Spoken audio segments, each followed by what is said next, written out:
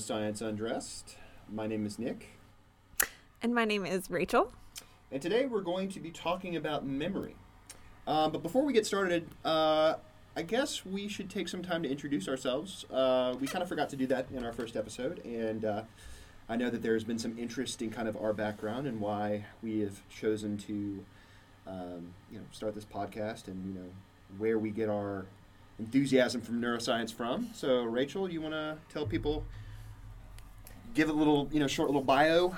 Yeah. So I graduated with a double major in biology and psychology,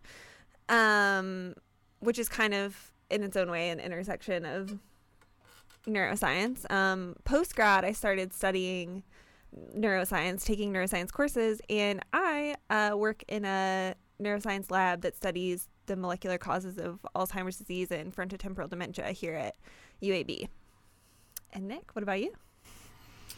Okay. I originally got a degree in economics and worked in tech for a few years. I was also a barista at Starbucks, like everybody else in this generation. And decided after some soul searching that I wanted to pursue medical school and also do research. So believe it or not, there is a connection between neuroscience and economics because both deal with human behavior, and I wanted to kind of explore the biological underpinnings of human behavior in the marketplace, and neuroscience was the best fit for that. So I am getting a degree in neuroscience and also working in a lab studying how we can use CRISPR technology to help treat addiction, possibly. So today we're talking about learning and memory. And in the process of forming memories, we have what's called encoding, storage, and retrieval. Yes, and we can kind of just think of those as like the three stages of memory, both acquisition and in use. Storage. So you have acquisition and consolidation, which are components of encoding. Right. Really simply, I guess we'll give a really simple, broad definition of these, though they're pretty straightforward. Encoding is basically just taking in the memory.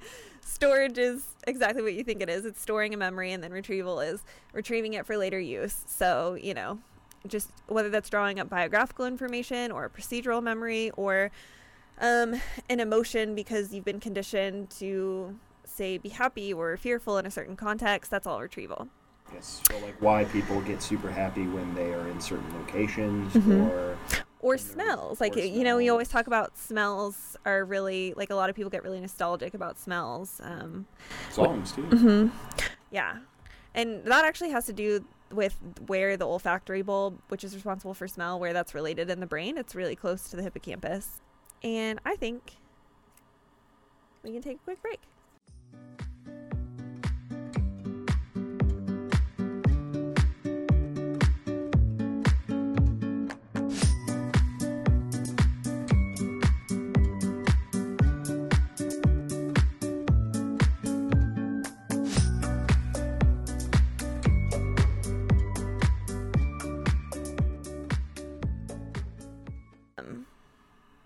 So back to encoding.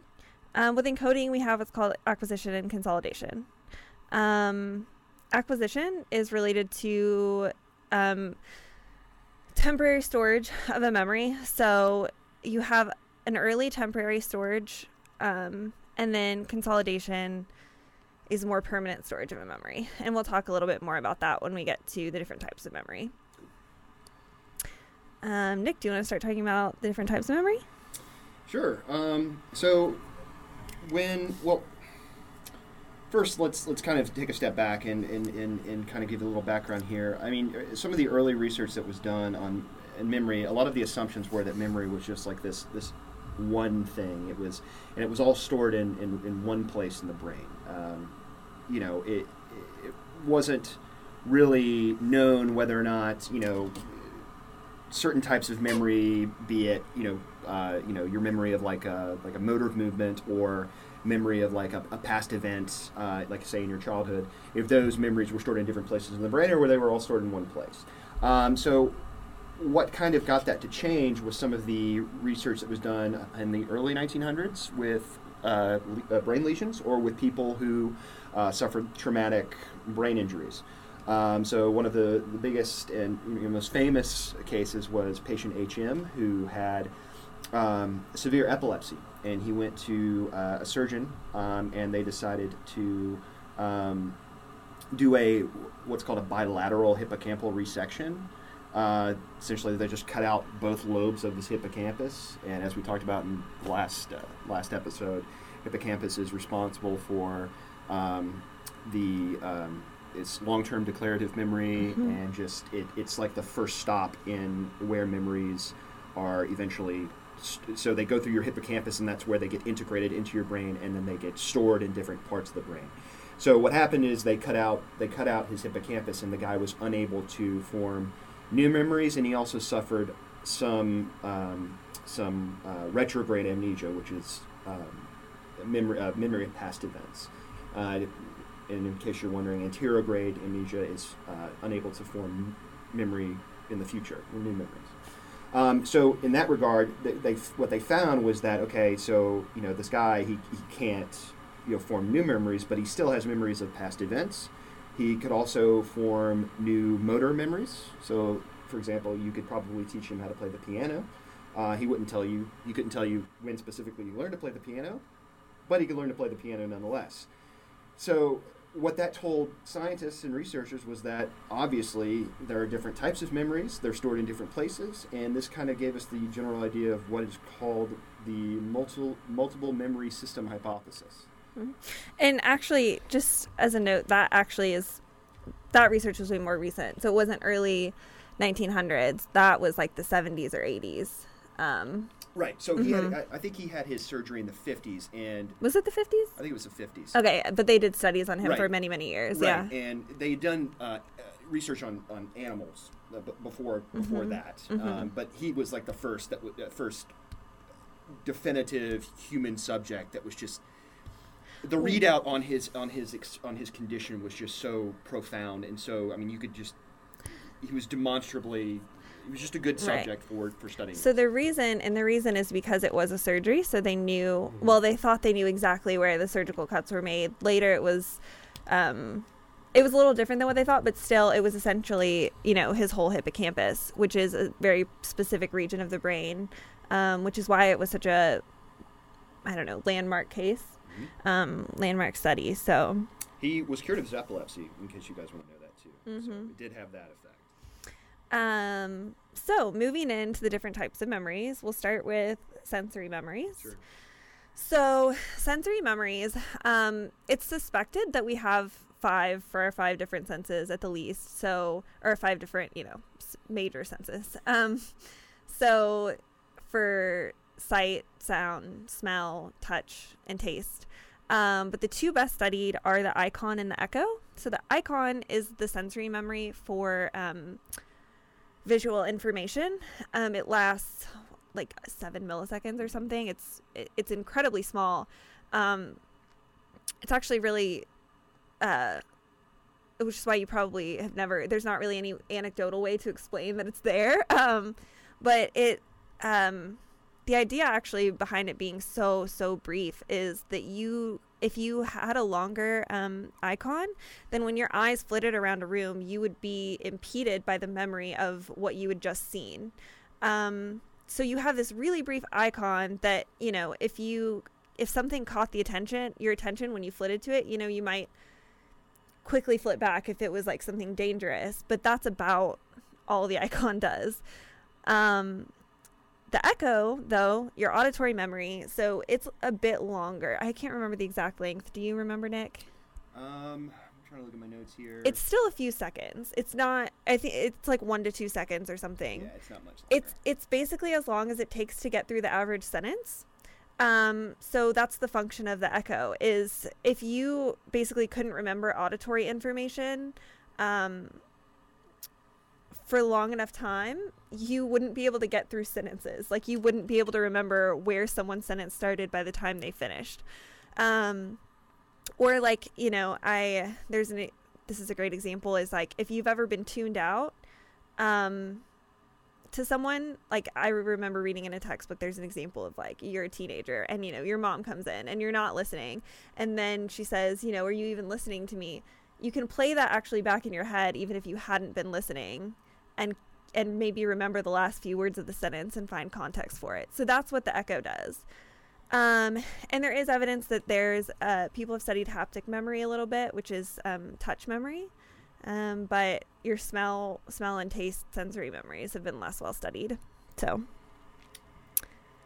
yeah, so a lot of people, when they talk about sensory memory, or kind of this first stage of memory formation, they put sensory memory in what's called a sensory register. It's just like it's like this, I don't know, it's this idea of a specific spot or group of spots where sensory memories are integrated and just kind of put in place before they are given context. Which could potentially be the thalamus. Right, because the thalamus is kind of the relay station for all sensory inputs, and then those get sent to various parts of the brain depending on what needs to be done with them.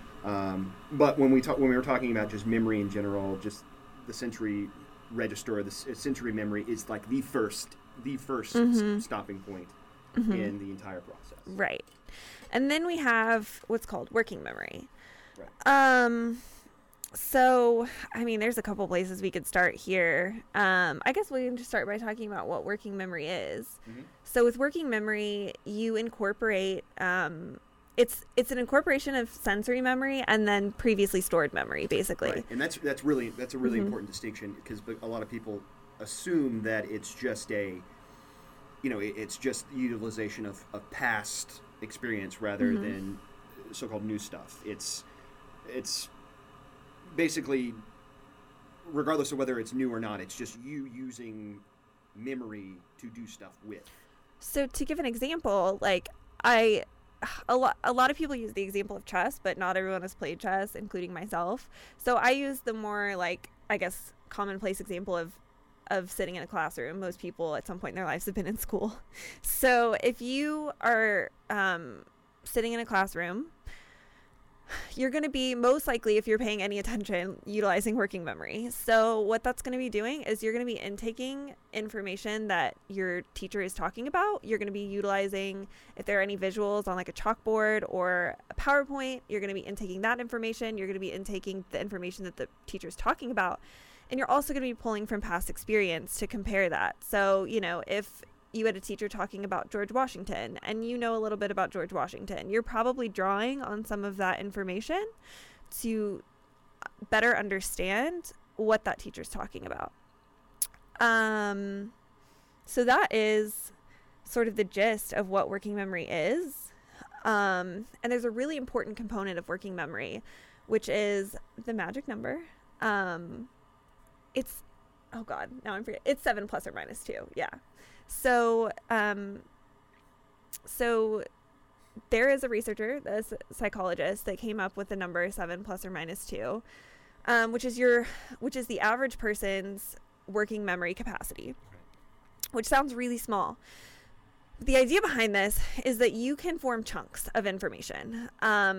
So what is a chunk of information? If you just think about like a word like car is one chunk of information, but it's made up of bits of information, like, what cars look like, how they drive, the sensation of driving one. There's a lot of information, bits of information stored into that chunk. But if you don't know English, then the word car is essentially meaningless. That chunk has almost no bits associated with it except for the letters in the word. And if you, for example, are Chinese and you're used to Chinese characters and you're looking at English letters, then car is maybe 3 chunks because it's 3 individual letters, and each of those letters is a chunk for you. So the implications of this are that, like, people learning introductory classes, for example, in college tend to be the hardest for people because they're really unfamiliar with the terms, and they're not able to chunk as much information. So when Nick and I talk about neuroscience, for example, when we say frontal lobe, we think of, probably the prefrontal cortex. among which we can divide that into like the orbitofrontal cortex and the dorsolateral prefrontal cortex, and we have in working memory, and we have all of this information that we associate with that's included in a chunk. But some people listening probably don't have that same information, which makes a lot of the stuff that we're saying harder to decipher for you maybe than it is for us. Sure. And kind of another way that chunking can be thought of is when you're studying and you're trying to remember a specific list of say letters or words. I like to look at it also as a really good way of memorizing a string of numbers. So if you have a string of single-digit numbers, you can actually chunk, like say 3 of those numbers into one number in itself. So like 1, 2, 3 would be the number 123. And then the next series of numbers can be chunked into a 3-digit number. And then you can just memorize the list of numbers that way by chunking. Mm-hmm. Chunking the information. You are taking bits of information and chunking them into bigger pieces. Yes. Easier to remember. But importantly, that only works if you can make it meaningful. So like if you can do something like 1, 2, 3, that's easy to remember. But if it's just an individual, letters, then it's just bits of information. Right. And it's important to understand that working memory is predicated on context and your ability to make sense of what you're working with. And this is why like people that use I forget what it's called. But learning strategies that like involve imagery and all of these different, when they add context to the material that they're learning, they tend to do better. Yes. They wrote a book about this. If you're interested, it's called Moonwalking on Einstein. Right. Well, and that's a little different because that's specifically for learning sequential information. All right. Well, as I know it, it's mostly for learning. It's used for learning sequences. So, I mean, you essentially walk through a room, you put something in that room, but it has to do with sequentially walking through. Right. So you can walk through a room in have walking through a room is in a sequence of events as you're going through the room, but you can. In your mind. By the way, we didn't say this. This is not. You're not. So basically, you create like an imaginary house with these, or not? No, actually, okay. So it's a house in your head, but it's a place you're familiar with. It's called a memory palace. And you walk through, and yeah, basically, it's a trick for learning sequential information. But also, I mean, there's so I actually forgot to say this before, but there's been a lot of interesting studies with chunking and how people chunk. So people that are experts in a subject, or for example, like chess. This has been well studied in chess. Novices in chess can hold a lot smaller amounts of information because they're less capable of chunking all of these pieces of the board together. They see the individual pieces basically, which gives them, a storage capacity of 5 to 9, 7 plus or minus 2. Which isn't as effective, but people that are really experienced in chess can sort of form these large chunks in the board, and so they're much more able to read it, and that makes them a lot better at chess. And this applies to really anything, so it's really, relevant, I guess, to anything you do. It's really interesting and really relevant to anything you do. So yeah, that is working memory. Unless, do you have anything else to add? No, I mean, except if you guys are really interested in kind of learning, there's been a lot of research being done on strategies to, I guess, memorize a bunch of information for say tests and things like that. Mm-hmm. There are a lot of really interesting strategies online. We detailed one, the Memory Palace. It doesn't necessarily have to be in a sequence of events, but as I said, Moonwalking with Einstein is a great book that can teach you how some of the best the memory champions. There's actually a competition for this. How they are able to memorize a bunch of just random information and be able to recall that, within an hour of after learning it. It's incredible, and it might be something that you guys could utilize in your studying. So moving on to the big one, which is long-term memory. Oh yes. So long-term memory, it can be declarative or non-declarative, right. Which basically means like a declarative memory is like biographical information. It's stuff that you can talk about, verbal memories, and so on.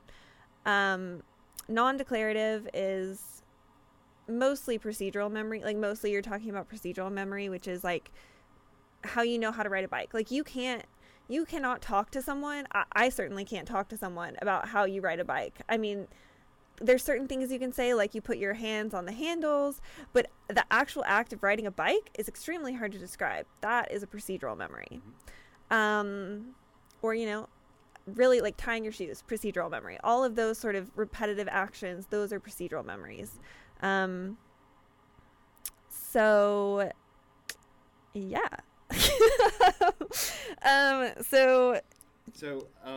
One important aspect of long-term memory and in relation to working memory is that, as we said before, working memory deals with learned information, learned past information, and new information. So in order to bring that information, the learned information into your working memory, you have to recall it, and that recall is taken from your long-term memory store. And we should talk about where in the brain we're talking about here. It's a little more. We probably should have mentioned that working memory is in the prefrontal cortex. We kind of glazed over that. But in long-term memory, I think the reason we're going to talk about the regions that are associated with it is because it's such a fundamental part of studying it. And they're very different from each other. So with long-term memory, long-term declarative memory, we're really talking about a region called the hippocampus, which we talked about in our last episode, if you guys heard that. So the hippocampus, you actually have two, the hippocampi. There's one in either lobe of the brain. Either hemisphere. Either hemisphere, thank you. That's what I was trying to think of. Either hemisphere of the brain. So where was I going? The hippocampus, yeah, we can stop. Yeah, we'll stop for a second. I don't know why I actually knew what I wanted to say. I'll keep going. So, 1 second. Collecting myself. So, it's believed that initial memory storage occurs in the hippocampus. This is where memories are, we talked about the word encoding, so they're encoded, and temporarily stored here. Temporary is on the order of about 2 years. So we talked about patient HM earlier, and he had, one of the reasons for this is he had memory loss. When they removed his hippocampi, his memory loss was about 2 years prior to this event. So he couldn't remember biographical information like what he did for Christmas or anything like that for about 2 years. So that is, you know, what's thought to occur in the hippocampus, but there's also more permanent storage in the cortex. We talked about that the cortex is the outer region of your brain. It's like the surface of the brain. It's responsible for generally more complex functioning. Higher order brain functions, whatever that means. And actually I think there's some debate about, you know, if it starts in the hippocampus and then goes to the cortex, or there's actually an idea that it's in the hippocampus and the cortex, but the hippocampus is just required for retrieval. So it's stored in both. It may be stored in the hippocampus briefly and then in the cortex. It may just be stored in the cortex and hippocampus is just required for retrieval. It's really hard to parse out storage and retrieval a lot of times. So those are the two like major brain regions that we're talking about when we talk about declarative memory storage. I will say actually there's some interesting imaging studies that show that when people have to retrieve information that it is that the same brain regions where that information would have been encoded are activated, which is interesting and kind of indicates that the information may actually also initially be stored in the cortex. So, and I think we can take a quick break. Take a break.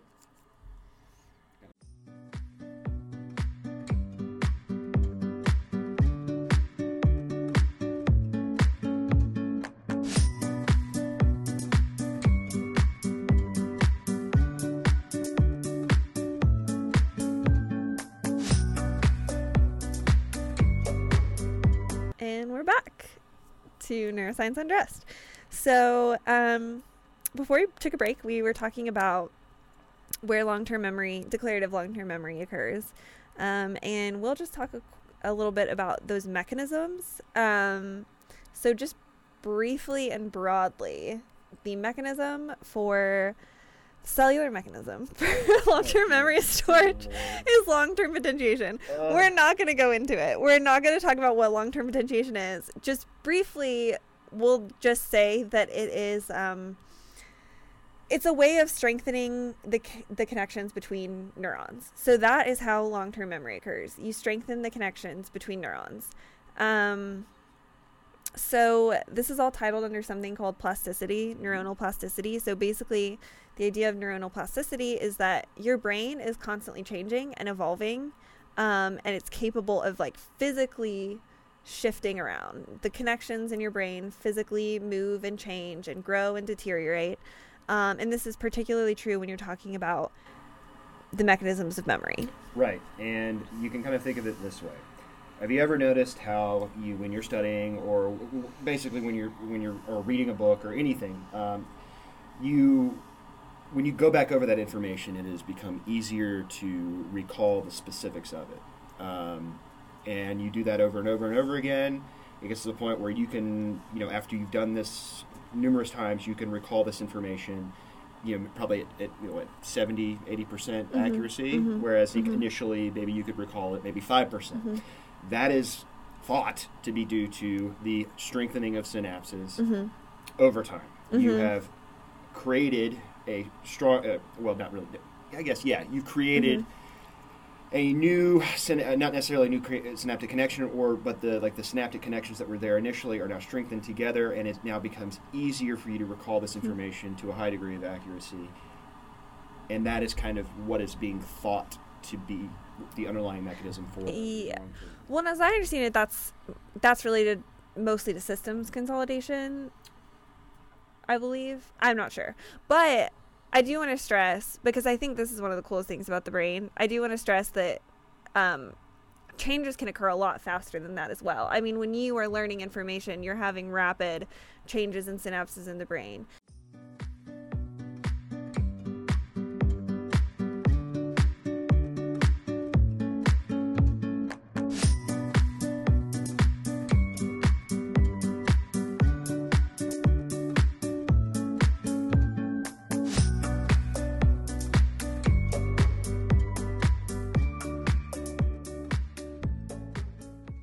And this next segment, we are going to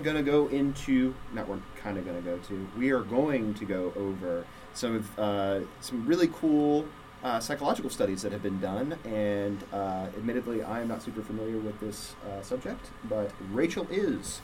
So she's going to take us through that. Yeah, so I'm going to talk about, really, I just want to hit a couple key studies that talk about how human memory is flawed. I think a lot of us don't realize how bad our memory is. And it turns out that basically they think that every time you recall a memory, it changes a little. It's becoming a different version of that original event. I should also mention that we don't record memories exactly as they happened. Our memories are not like videotapes of the world around us. They're a sort of consolidation of bits and pieces that we paid attention to. So our memory is very flawed. And this has been really important in eyewitness testimony cases. So a lot of people have gone to jail based on eyewitness testimonies because juries find eyewitness testimonies really convincing. And eyewitness testimonies might not be the best source of information.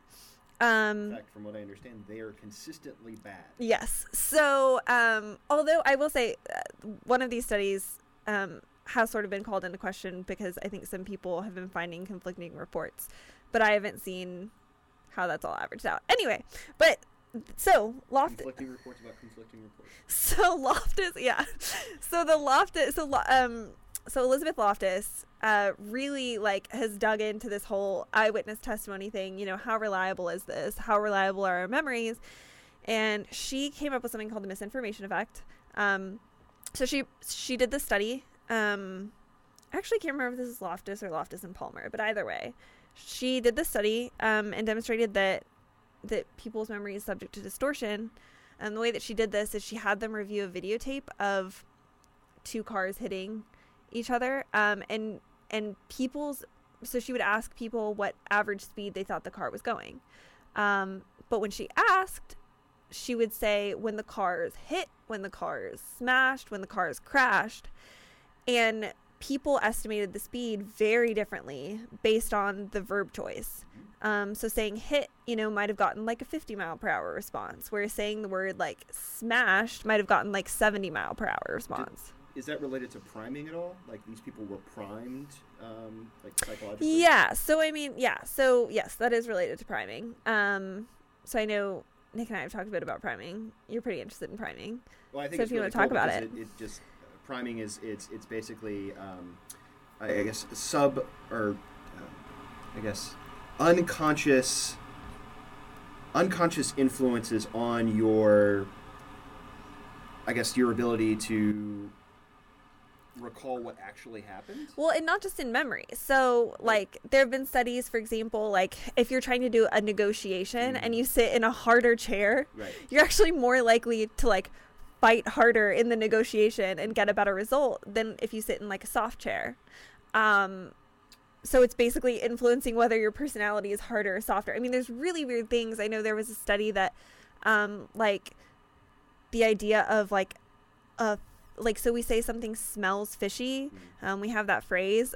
People are actually more likely, there have been studies that have shown that people are more likely to be suspicious if there's a fishy smell in the room. Like there's weird ways that your environment primes not just like memories, but your attitudes. And they've done it in shopping. Your shopping experiences is companies will orient their shelves or the shopping experience in a certain way to prime you to have a more favorable opinion about the store or more favorable opinion about what you're buying, and it makes you more likely to buy it. I know that they've also done some research on priming someone with a specific word, like maybe say good or pretty or something like that, and then report the attractiveness of somebody. And what do you know? If the more positive those words are beforehand, the more positive the more attractive the report of the person that they're looking at is. Yeah. So yeah, priming is it's pretty neat. It is. I mean, it's pervasive, and it's kind of crazy how easily manipulated human brains, human minds are. And it's probably overblown, but it's cool to think about. It is. So anyway, yes. So this experiment, yes, it is in a sense priming. But it is an example of how memory can be distorted. If you're talking about police investigations, like their police will ask leading questions to try to get the responses that they want. It's actually a huge problem with children. So children have they're really bad at what's called reality testing. They have a hard time grasping what actually happened and what didn't, and they're much more likely to sort of make things up based on, not intentionally necessarily, but just, if given like sort of priming questions, they might form false memories based on that, which is really a huge problem. Sure. If you're like putting a child through like a police investigation, you've got to be really careful about the way that you deal with it, because there's a personality trait called suggestibility. It's just basically how easily primed you are, and children are very, very, very suggestible. But anyway, going on to another Loftus study, there was like a really a pretty intense period in the like late 1900s where therapists were really bought into this idea of recovered memories. Oh, so you mean repressed memories? Yes, repressed and then recovered though. So, but they thought like there was this huge thing where therapists basically were really trying to dig out repressed memories. And again, we talked about priming and suggestibility, and people that are really suggestible are more likely to actually like maybe engineer a memory if their therapist is trying to like using really leading questions to try to tease one out. This is a real, well, thanks to Loftus, we know that this is real. So she actually like wanted to, there was a court case where some girl, I think she accused her father of, I think it was murdering her friend or something. But it was like, you know, all in this it was all coming from this repressed memory that had been like, quote, uncovered during therapy. And Loftus was, you know, consulted on this case, and she was a little bit unsure about it, so she wanted to test it. So she had people come in. She said that, you know, I've talked with your family about your childhood, and she was like, I wonder if you can remember this memory where you were lost in the mall. She made sure, she actually did check with these people's families, made sure they had never been lost in the mall. But 25% of people, she was, not only did they believe they were lost in the mall, but started recalling specific details from being lost in a mall as a child, and this had never occurred. Right. So they started talking about, you know, the people that they were with, and like their shoe fell off, and XYZ happened on the escalator, and all these specific details, all of which had never occurred. And not only that, but the memory is actually interestingly strengthened over time. So we talked about how every time you recall a memory, it strengthens. This was a long-term study. I can't remember how long she did it for and at what intervals, but she basically kept calling people in there and having them recall it, and the memory got stronger and stronger and more vivid over time, and people became more convinced of this very false memory. Objectively false. So, yeah, I mean, it had a lot of implications, and certainly for the ethics of therapy and so on. And actually, when you talk about the most famous character with multiple personality disorder, which is Sybil, there's actually a lot of compelling evidence that that her multiple personality disorder was sort of manufactured by her therapist, and that she created a lot of false memories because her therapist actually gave her drugs that made her more highly suggestible, and then would ask her really leading questions about abuse that she had when she was a child, you know, like I mean, there's recordings of it. It's really interesting. If you're interested in that at all, in multiple personality disorder, you should look it up, because a lot of psychologists think that it's actually entirely manufactured by therapists. Even the term multiple personality disorder isn't accurate. It's what, dissociative? It's been changed. Right. So now it's dissociative identity disorder. It was multiple personality disorder. And I guess kind of going back to the, you know, what Rachel was talking about with the manufactured memories, I can kind of recall. I remember what is the famous study about the basketball and the gorilla? Yeah. So, the like YouTube video. Well, is that what you're talking about? Like, yeah. People are in an audience are asked to count the number of dribbles that somebody, a team of basketball players, they're dribbling a basketball, and people in the audience are asked to count how many times the ball hits the ground, and they are so focused on that they don't see that there's a man in a gorilla costume that is come onto the floor and is standing right in front of them, but nobody notices that he's there. And when they are at the end of the dribbling session, they are asked, you know, how many times they dribbled, and people will respond with an accurate number of how many dribbles, but then the experimenter will ask, well, did you see the gorilla? People will ask, or will say, no, I didn't, but there's a plant, somebody who is working with the experimental group that says, oh, you know, I did, and then people all around will report that they did see the gorilla. And you have to ask the question, are they lying, or did they actually manufacture a memory? You know? Yeah. And you think about that in a lot of, you know, instances of, you know, eyewitness reporting, and it's like, you know, people who might have not have actually seen what had happened might have just manufactured something in their mind and are reporting that. And you know, it might very well seem real to them, but it's not. And I don't know, that's a problem. Yeah.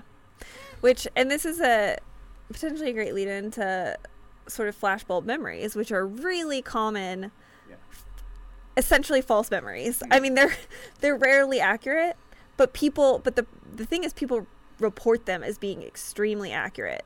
Right. People believe that they absolutely, without a shadow of a doubt, know what happened during certain events. Right. So, like a traumatic event, I know Rachel was talking about when we had talked about this earlier, was not like reporting about like what happened on 9/11. And I kind of think of a flashbulb memory as almost like it's almost like a shortcut between. It's almost like you're skipping long-term potentiation. Almost, you're just kind of like. You're not skipping. You're not skipping it, but it's happening much more at a much more rapid pace than it would normally. So we talked about in our last episode this region of the brain called the amygdala, which is really responsible for emotions. And so flashbulb memories have been most extensively studied in the context of these sort of widespread traumas and tragedies like 9/11 or JFK getting shot or whatever the Challenger explosion. Like, these are sort of the most common events in which flashbulb memories have been recorded, and most people probably do have some memory like this. I at least presume that I remember what happened during my day in 9/11. Like, I think I remember those events, but as it turns out, it's very likely that I don't. And you're probably sitting there saying, I remember exactly what happened on this day. I did this, I was with these people, this is what I heard and when I found out. Probably not true. So basically what the amygdala does is it just hyperactivates your hippocampus, and you form this really intense emotional memory. But in studies, basically a lot of studies have shown that what people think they were doing, there's evidence that is like what they thought they did. There's very strong evidence to the contrary. Video evidence that they were not doing what they thought they were doing on that day. There's, paper trails, like based on when they left work or when they signed into work. There's strong evidence that people remember these events completely differently than they happened. And my question for you, Rachel, is, so say I do have a so-called flashbulb memory, or I have some event that I can say that I recalled, like some sort of traumatic event. So like say I witnessed a car accident, and in the immediate aftermath of it, or maybe the next year after that, I have kind of a neutral feeling about it, and I can recall it a certain way. But say over the years, I have talked to people about it. I've maybe gone to and talk to I've talked to people about it, and that has framed it differently in my mind. So now I look at it as a more traumatic experience than I might have originally thought it as. And are my new feelings on the event, even though they were initially neutral, is that now shaping my recall of the event in a way to make it seem more traumatic than it actually was? I mean, that's very possible, but so that's a very real possibility. I don't think it would technically be considered a flashbulb memory, though. Right. Okay. I guess. Yeah.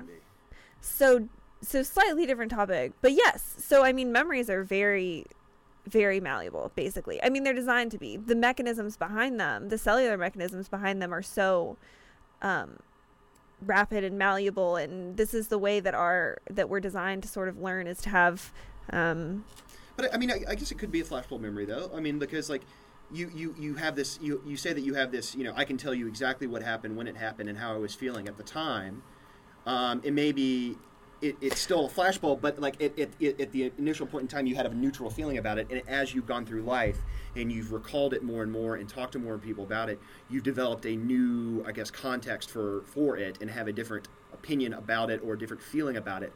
And now in subsequent recall of it, it might seem more traumatic, or certain events might have happened in a much more traumatic seeming way than they did initially. So you're actually, so when you're talking about this, you're kind of getting into something which is, some people don't even think that a flashbulb memory should be its own distinction. Okay. So, but that under the qualifications in which it has been sort of labeled and studied, that technically would not be. Okay. I believe. Okay. Although I'm not an expert. Neither of us are experts. No. We're just a couple of nerds that are interested. Speak for yourself. Okay, fine. I'm a nerd. I'm just a dude being a guy. That was nonsense. So, no, we're just a couple of students, young individuals interested and excited about neuroscience, not experts. Don't hold us to that standard. We are wrong, probably. Basically about everything. Don't listen to us. I'm just kidding. Yeah. That's not true. We're educated. We know things. Some. So we try to only talk about things that we know about. So,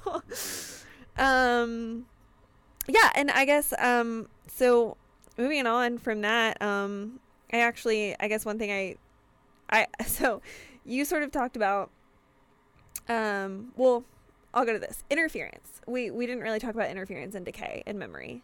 So,